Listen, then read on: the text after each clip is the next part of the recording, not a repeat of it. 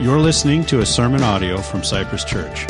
You can listen to more sermons on our website or by subscribing to our podcast on iTunes. We hope you enjoy the sermon and invite you to attend one of our services at 9 and 10:30 a.m. on Sunday mornings.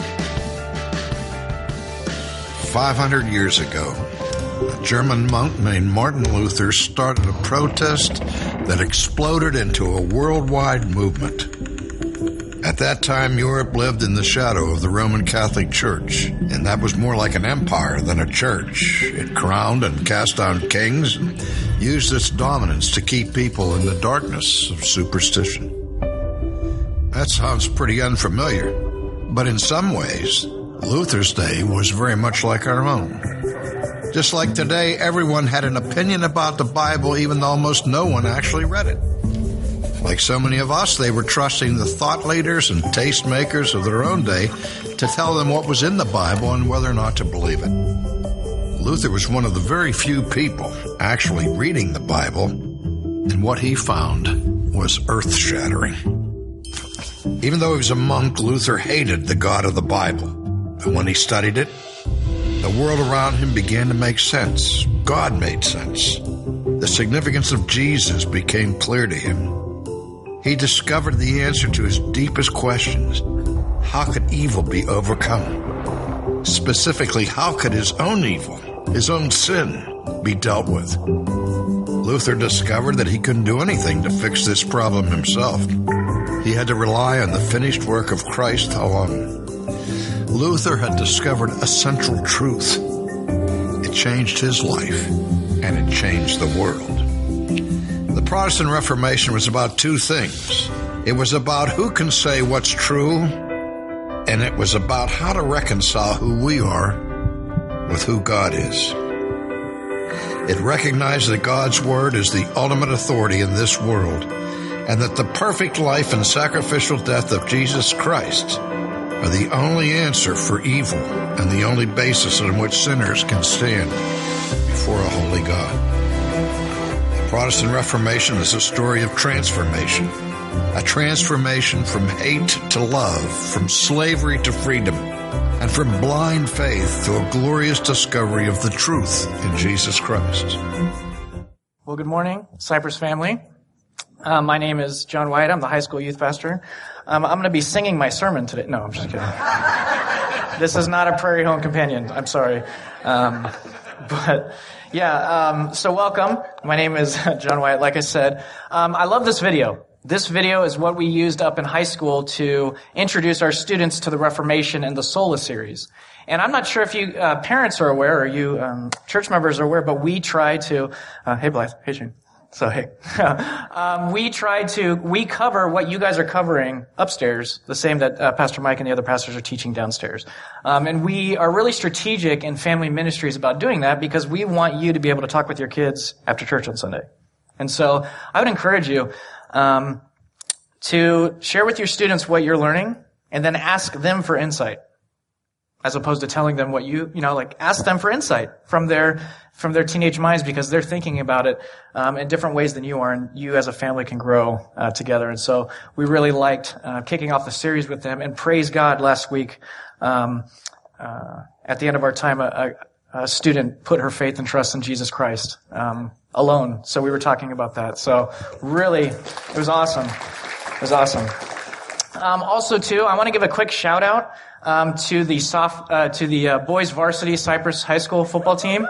They a lot of the sophomore guys in my small group play on the varsity team, and the first round of playoffs they won by a little bit, 62-27. So it was a commanding crush, which was awesome. So they have another opponent this Friday, so I'm looking forward to them. But if you're visiting with us for the first time, I want to say welcome on behalf of Cypress Church. We hope that you feel welcome. We hope that you feel a part of the family of God as you're worshiping with us today.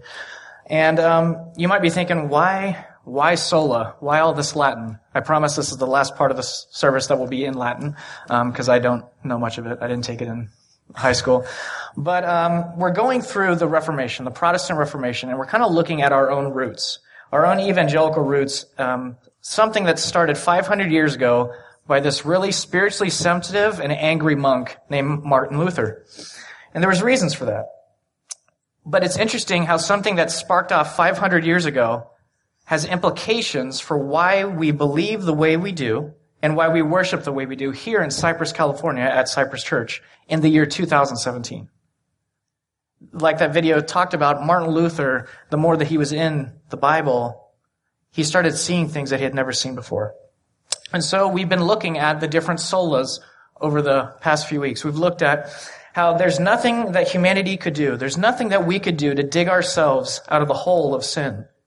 And the more that we dig in that hole of sin to try to get ourselves out, the more and deeper and messier and broken we become. And we've looked at how only by being saved by God's amazing grace alone, through having faith and trust alone in Jesus Christ, God's Son alone, is the way and the answer to our sin, our brokenness, and the pain in this world. And so this morning we are going to look at sola scriptura, Latin for according to scriptures alone. You see, the reasons that the solas are written in Latin was because back in the day, Latin was the holy language of the Lord and His church. It didn't matter if you spoke German or English, you were going to hear the Bible read in Latin, and the services were going to be in Latin.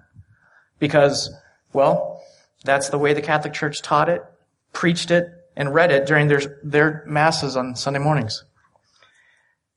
And Latin was the holy language of the Lord. But here's the problem. What if you didn't speak Latin? And what if you couldn't read? That gave all the power to those that were well educated and well astute, which tended to be the kings and the queens and the priests. Those that actually had the time to not have to work really hard at tilling the land or in some other kind of job, but they could just sit in the ivory tower and study. Well, rather than teaching the sheep how to feed themselves, this makes very, very dependent sheep. And as a result, people relied upon the Catholic Church as their utmost spiritual authority in their lives to show them what God required of them. And then turn the people gave in the Middle Ages the church their absolute trust in their life. The church began to say, hey, you know what? You can't read the Bible, so don't worry about it. We're going to read it for you. And in fact, even if you could read the Bible, you really can't understand it. So here's what we're going to do. Don't read it. Don't even think about it. We're going to explain to you everything that it means.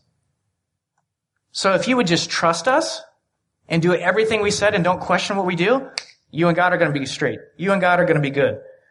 Well, if you just follow our advice and our traditions and our way of doing things, God will look on you pleased. But having that much sway and that much power and that much influence, we're humans. And unfortunately, that has led to a history of some very heinous and heretical practices in the church that the church demanded happen in a life of a person in order for them to be worthy enough for God to have mercy on and save their souls.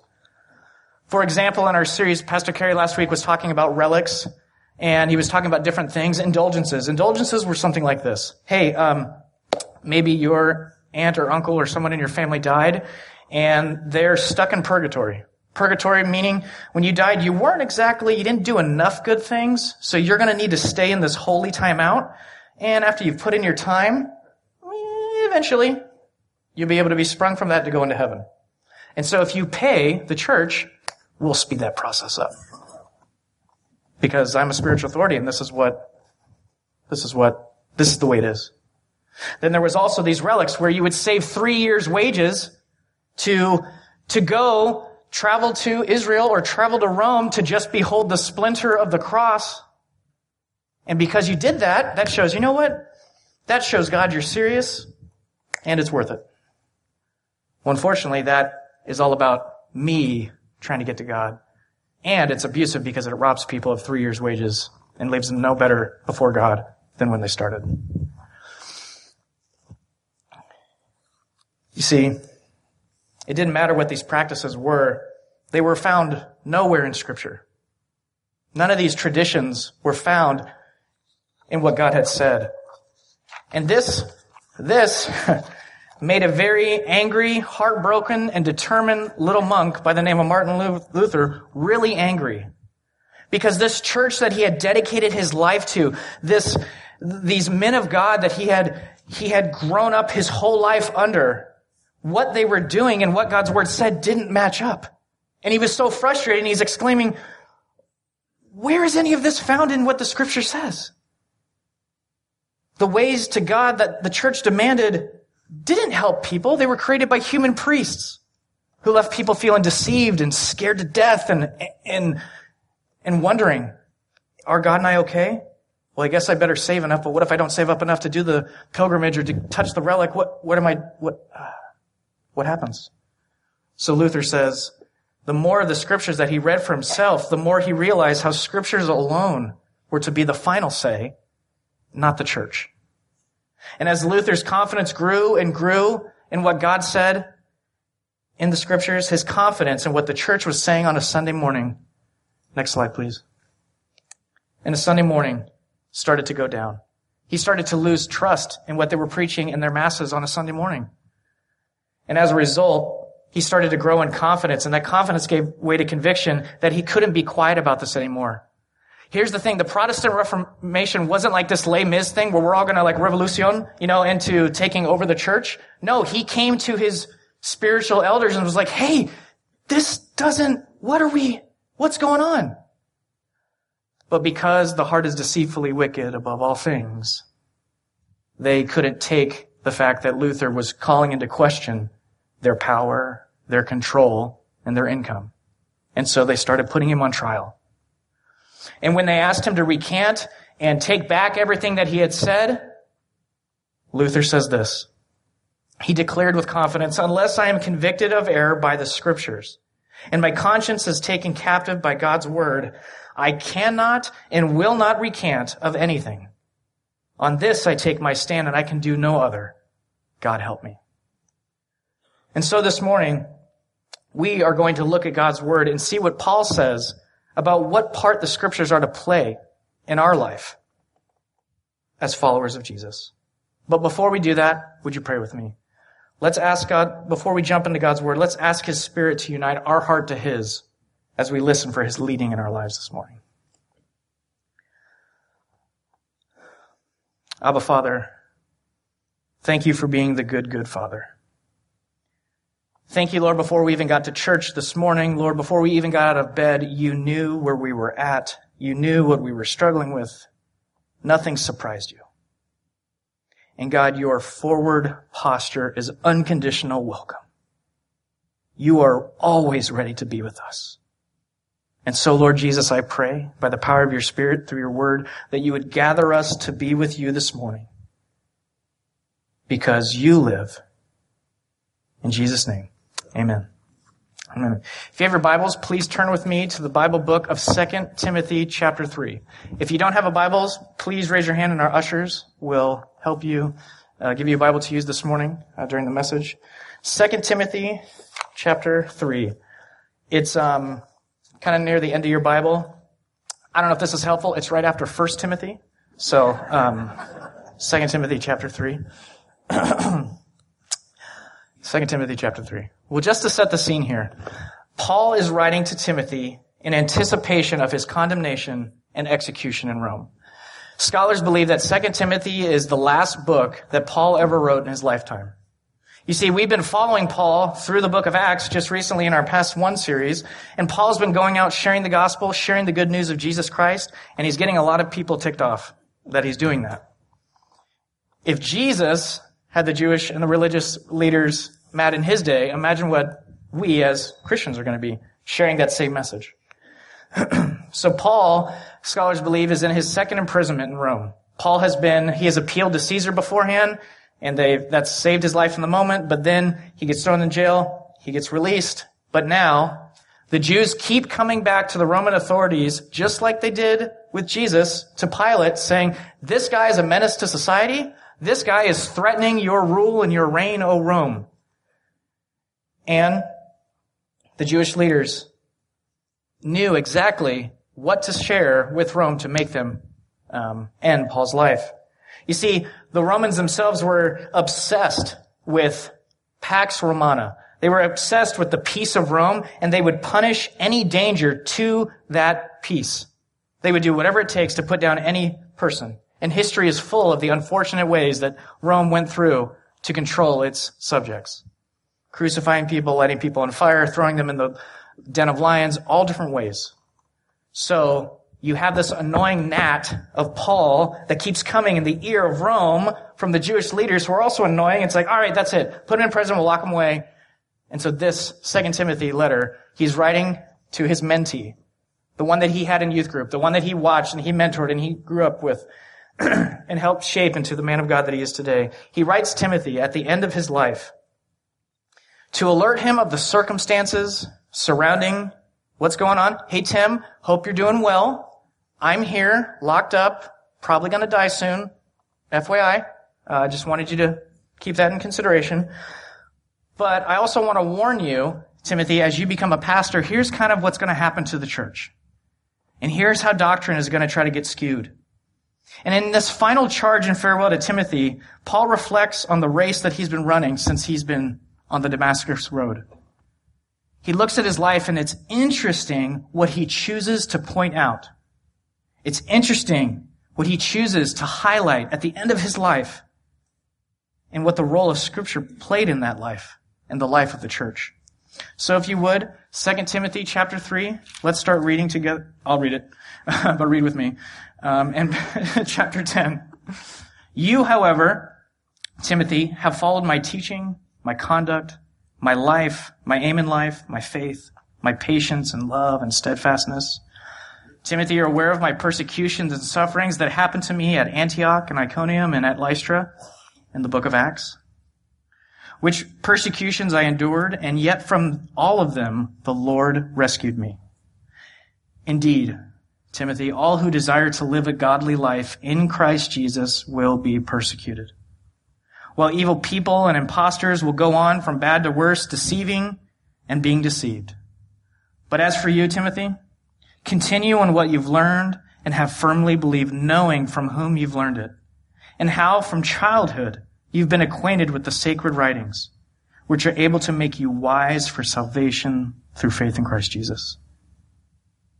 Timothy, all Scripture is breathed out by God and is profitable, is practical for teaching and reproof, for correction and training in righteousness, that the man of God, the woman of God, the person of God may be competent, equipped for every good work. That's a powerful statement to have read. When I could say anything I wanted to, maybe on my deathbed, this is what Paul is choosing to share with Timothy. First, we notice in verses 10 and 11 that Paul implores Timothy to consider his life of integrity and faith as he has walked with God. Paul says, Timothy, you know my life. It wasn't hidden from you. I wasn't doing my own Christian thing in the corner by myself in secret and hiding, manipulating people to get saved and taking their money from them. No, I've lived my life out loud in front of you. So consider that. Consider the man that I am and the message that I bring. He invites Timothy to not only examine his life, but to hold his life up to Scripture. Does my talk match the walk? Does what I'm doing reflect in the Scriptures? But he also tells Timothy, Timothy, follow me. Follow my example. Follow my teaching. Then he drops a truth bomb in verse 12, stating that in order to live a godly life, a life with Jesus, we have to expect to be persecuted. Persecuted for what you believe and how you live. Let that sink in. I know that for me growing up, I thought if I read a proverb a day, because there was 31, to keep the devil away, then I was going to be pretty good. I thought if I read a proverb a day, then, okay, I'll step where I'm not supposed to step, and I will, make sure that I follow God and make sure everything's fine. But the more I grew up, the more I realized I really can't control this thing called life. It's too crazy and I can't get my arms around it. And so I had to learn over time, persecution and trial and all of these things are a part of the life. And I can either have a hope and a foundation, or I can be by myself, figuring it out on my own. And we all know what that's like.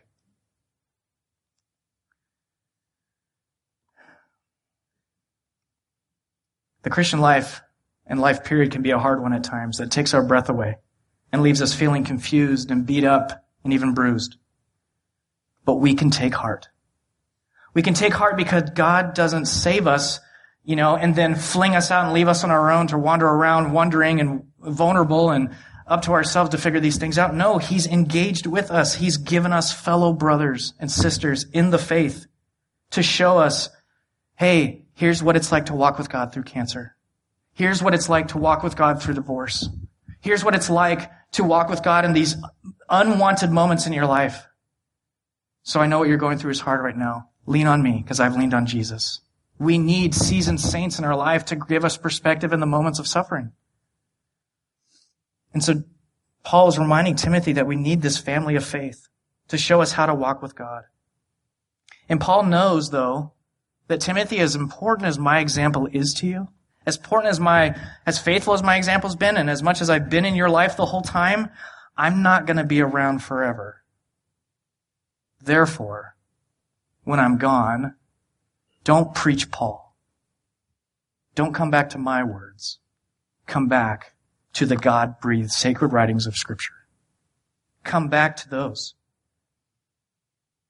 In verse 15 it says, "And how from childhood you've been acquainted with these sacred writings, which were able to make you wise for salvation through faith in Christ Jesus." Paul is always pushing Timothy back to the sacred writings as the home base, the foundation, the rock in which Timothy is to live the rest of his life on, to do ministry on, to find his identity in. The Scriptures are to be the home base. And then in verse 16, Paul tells Timothy that not only do the Scriptures make you wise for salvation, here's what that means real quick. Wise for salvation. Timothy, you've been reading the Old Testament so long, you've grown up in the sacred writings, that when I came along and presented the gospel of Jesus Christ and showed you how Jesus was the one foretold about, the Holy Spirit was able to say, that's right. In you were gifted with eyes to see that Jesus was the Messiah. It made you wise for salvation. But it didn't just stop there. It's not just, I'm going to heaven, I'm sitting back, things are good. No. Eternal life started now. And so Timothy, as much as the Bible is God-breathed to help you connect to Jesus for salvation, it's also there to help you be wise for how to live this life. Paul has drawn his confidence to live the way he has from the Scriptures that are God-breathed. Paul knows his faith is not a hollow philosophy that deceives people and tricks people into believing like him and then is found out to be a fraud. No, he knows it is the truth that comes from the Creator God, who is the ultimate authority and the ultimate author of his life. And because of that divine authority, Paul then instructs Timothy to measure his belief and his conduct against the whole of what Scripture says. Because ultimately it is what God says, and he is the ultimate authority in Paul's life. So all Scripture is breathed out by God and profitable for teaching and reproof. Those are matters of belief.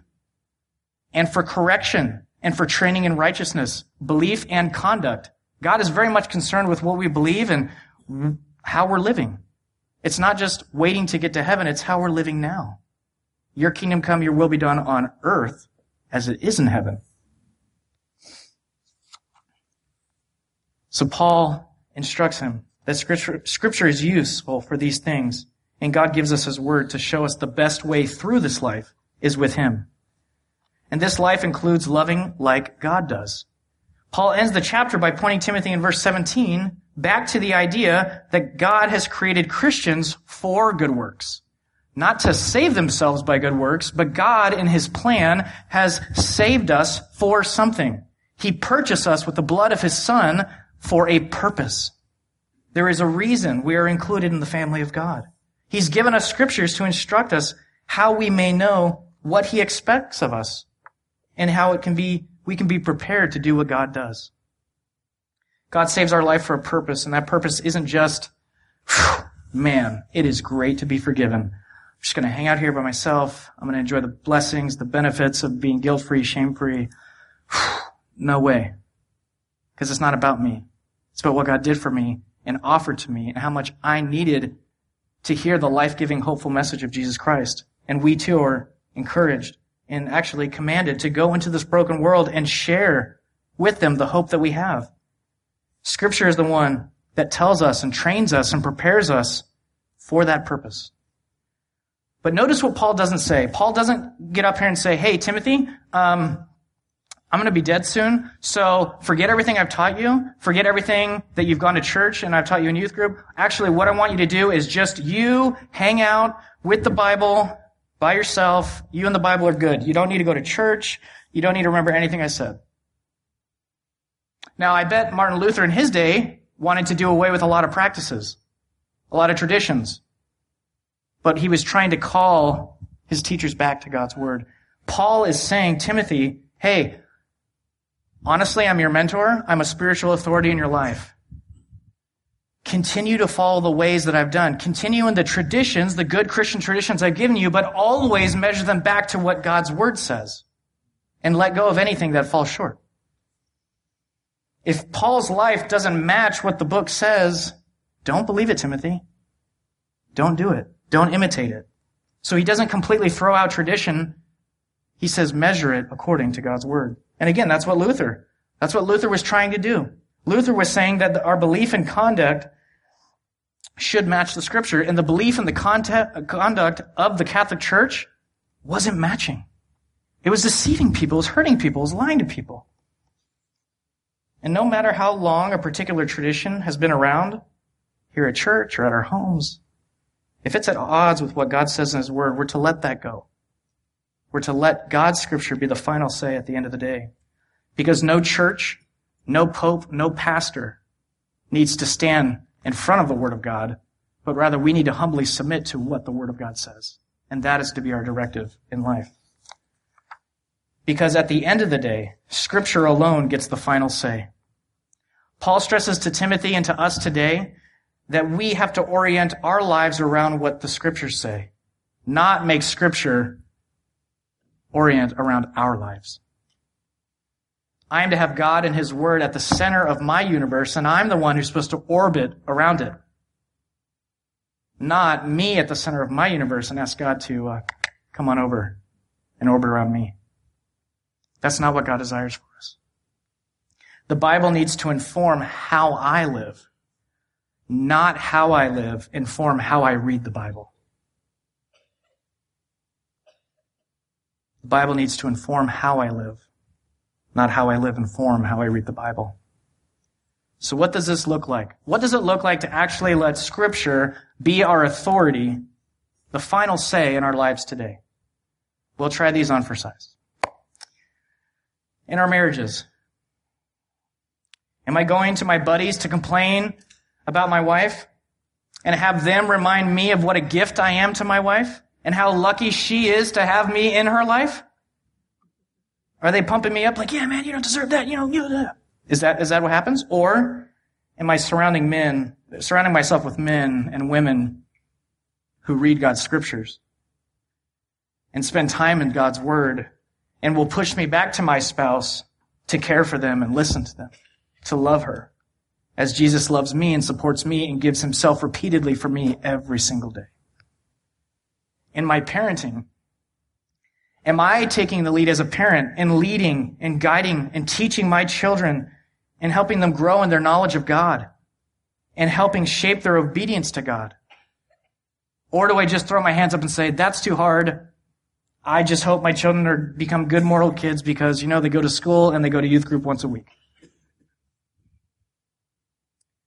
In my dating life, am I dating someone who doesn't value Christ as much as I do?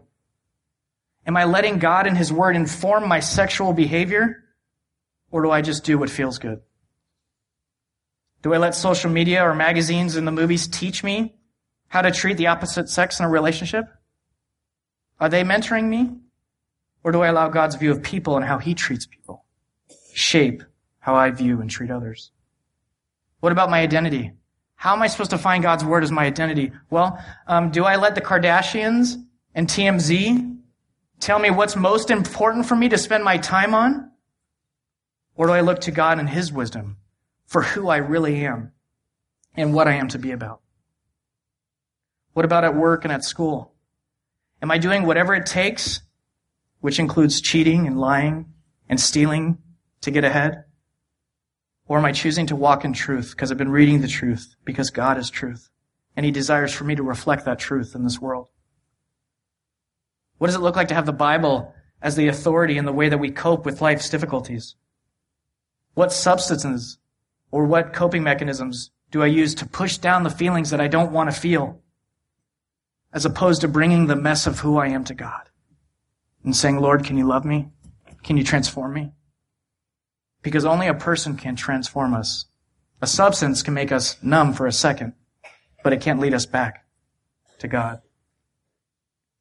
What about with our money and our finances? Am I putting my trust in God's promises to establish me, to walk with me and never leave me? Or am I relying on that college or that networking relationship that I do anything it takes, or the corner office to take away my fear of being poor and lost and without? Am I seeking to be known by the world and my boss and my friends and will do anything and be anyone to them? Or am I trusting God at His word that He will shape me into the man or woman that He wants for His glory and ultimately my good? You might be asking, Pastor John, but what about those areas in life that the Bible doesn't talk about? What about those areas in life that I have to go to an outside authority? When Debbie and I take Shelby to the doctor, I'm going to say, Doctor, you are the authority. It would be dumb of me to be like, no, I've got the Bible, therefore you can't speak as an authority in my life. That's not what sola scriptura means. Because we're going to need to go to outside authorities to fix our car. Like, I don't know what's wrong with my Camry, it's had the light on. I need to go to someone who's an authority and can figure that out.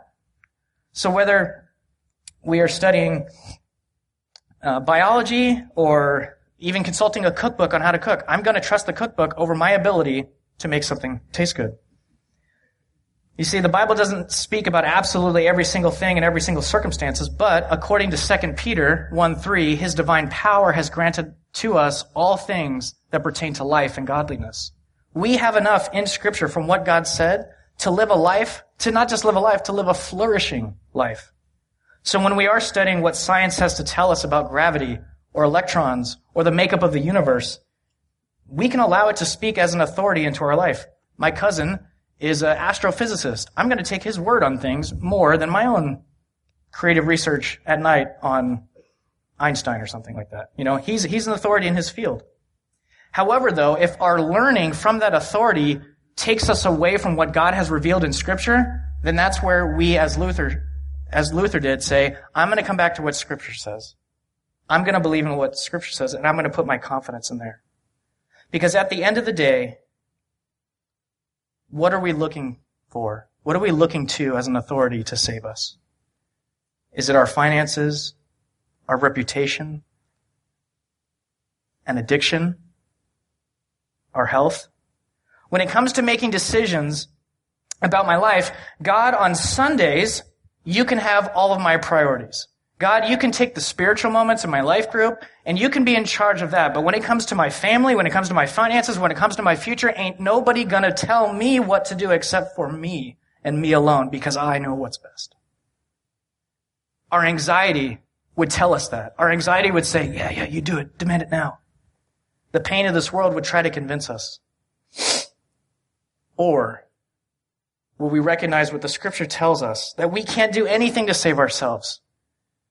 We can't do anything to get into heaven. We can't do anything to make this life work on our behalf. Because if we're honest, all of us struggle with the same sins of the Garden of Eden and the Tower of Babel. We all struggle with fear, lack of trust, pride, guilt, shame, you name it. Because you know what? At the end of the day, you and I will always be frustrated that we are limited, created creatures. I want to be in control so bad. I want to be God so bad so I don't have to feel out of control. I don't have to feel these things, what it means to be a human, what it means to be a creature. But it's good to be a human. It's good to be created, because it's not up to us then to save ourselves. It is only in the finished work of Jesus Christ that we can have confidence for this life and the life of the other, because we're not smart enough. We're not powerful enough. We're not God enough in our lives. We can't do anything to fix that problem. But God's invitation to humanity has always been an abundant life. It has always been a fruitful and meaningful existence that can only be found in a relationship with Him. For the joy set before Him, Jesus endured the cross of our guilt, our shame, our worry, our frustration, our humanness. He put it on the cross so that we could be seated with the Father right next to Him in heaven. What it means to be in Christ is not like, I'm going to will myself. No, guys, we are cemented to Jesus Christ. And because of that, we have all the favor, all the glory, all the blessings, all the inheritance. That is Christ Jesus because of His dad. We get that. Only by relying on that finished work of Jesus, according to what the Scriptures say, can we taste the abundant life that Christ came to offer. Of course we're going to mess up. Of course, as Christians, we're going to have times where we freak out and we're messy and we're afraid and we're unsure. But we got to come back to what God thinks. We got to come back to God. We have to come back to His Word because it's going to be the foundation for us to stand up on during those hard times. All of these solas that we've been covering, all the solas of Martin Luther, the only reason that they are still impacting us 500 years later is because they are built on the Word of God. They aren't just philosophies thought up by man. If they were, that's just cotton candy. Cotton candy tastes great, but at the end of the day, you're still starving, and now you have cavities. If we just follow our own best idea, we're going to be left starving, and we're going to continue to have cavities on our soul. The greatest example I could ever give you means nothing if it's contrary to the Word of God. Paul himself tells us that these scriptures, Timothy, and tells us now in 2017 that these are to be the rock in which we live our life on. They are to be the training guide by which we train for this life on. Scripture connects us to the ultimate authority and reality of our situation and gives us the living hope that we have to live and move and find our being in God. The scriptures remind us that of God's perspective. I asked the students last week, how do you know if God is pleased with you? And depending on their experience with their parents, maybe they're holding up the same standards to God. How do I know? How do I know if God's pleased with me? Well, we come back to Scripture. You know what Scripture says? He's the good, good Father who understands that we're human. He understands that we're kids. He understands that we step in stuff that we shouldn't. And He's always ready to welcome us back as His beloved children because He purchased us and He purposed us. He saved us and He gave us significance. That is our identity in Christ. That's what it means to be in Christ and in Christ alone. But that doesn't come because John said it or Pastor Mike or anyone. It comes because God said it Himself. Our daddy. We can know that we are good with God because we are cemented to Christ Jesus. Scriptures remind us that though we may be shaken in this life, we don't have to be blown away because we're standing on the Word of God. Would you pray?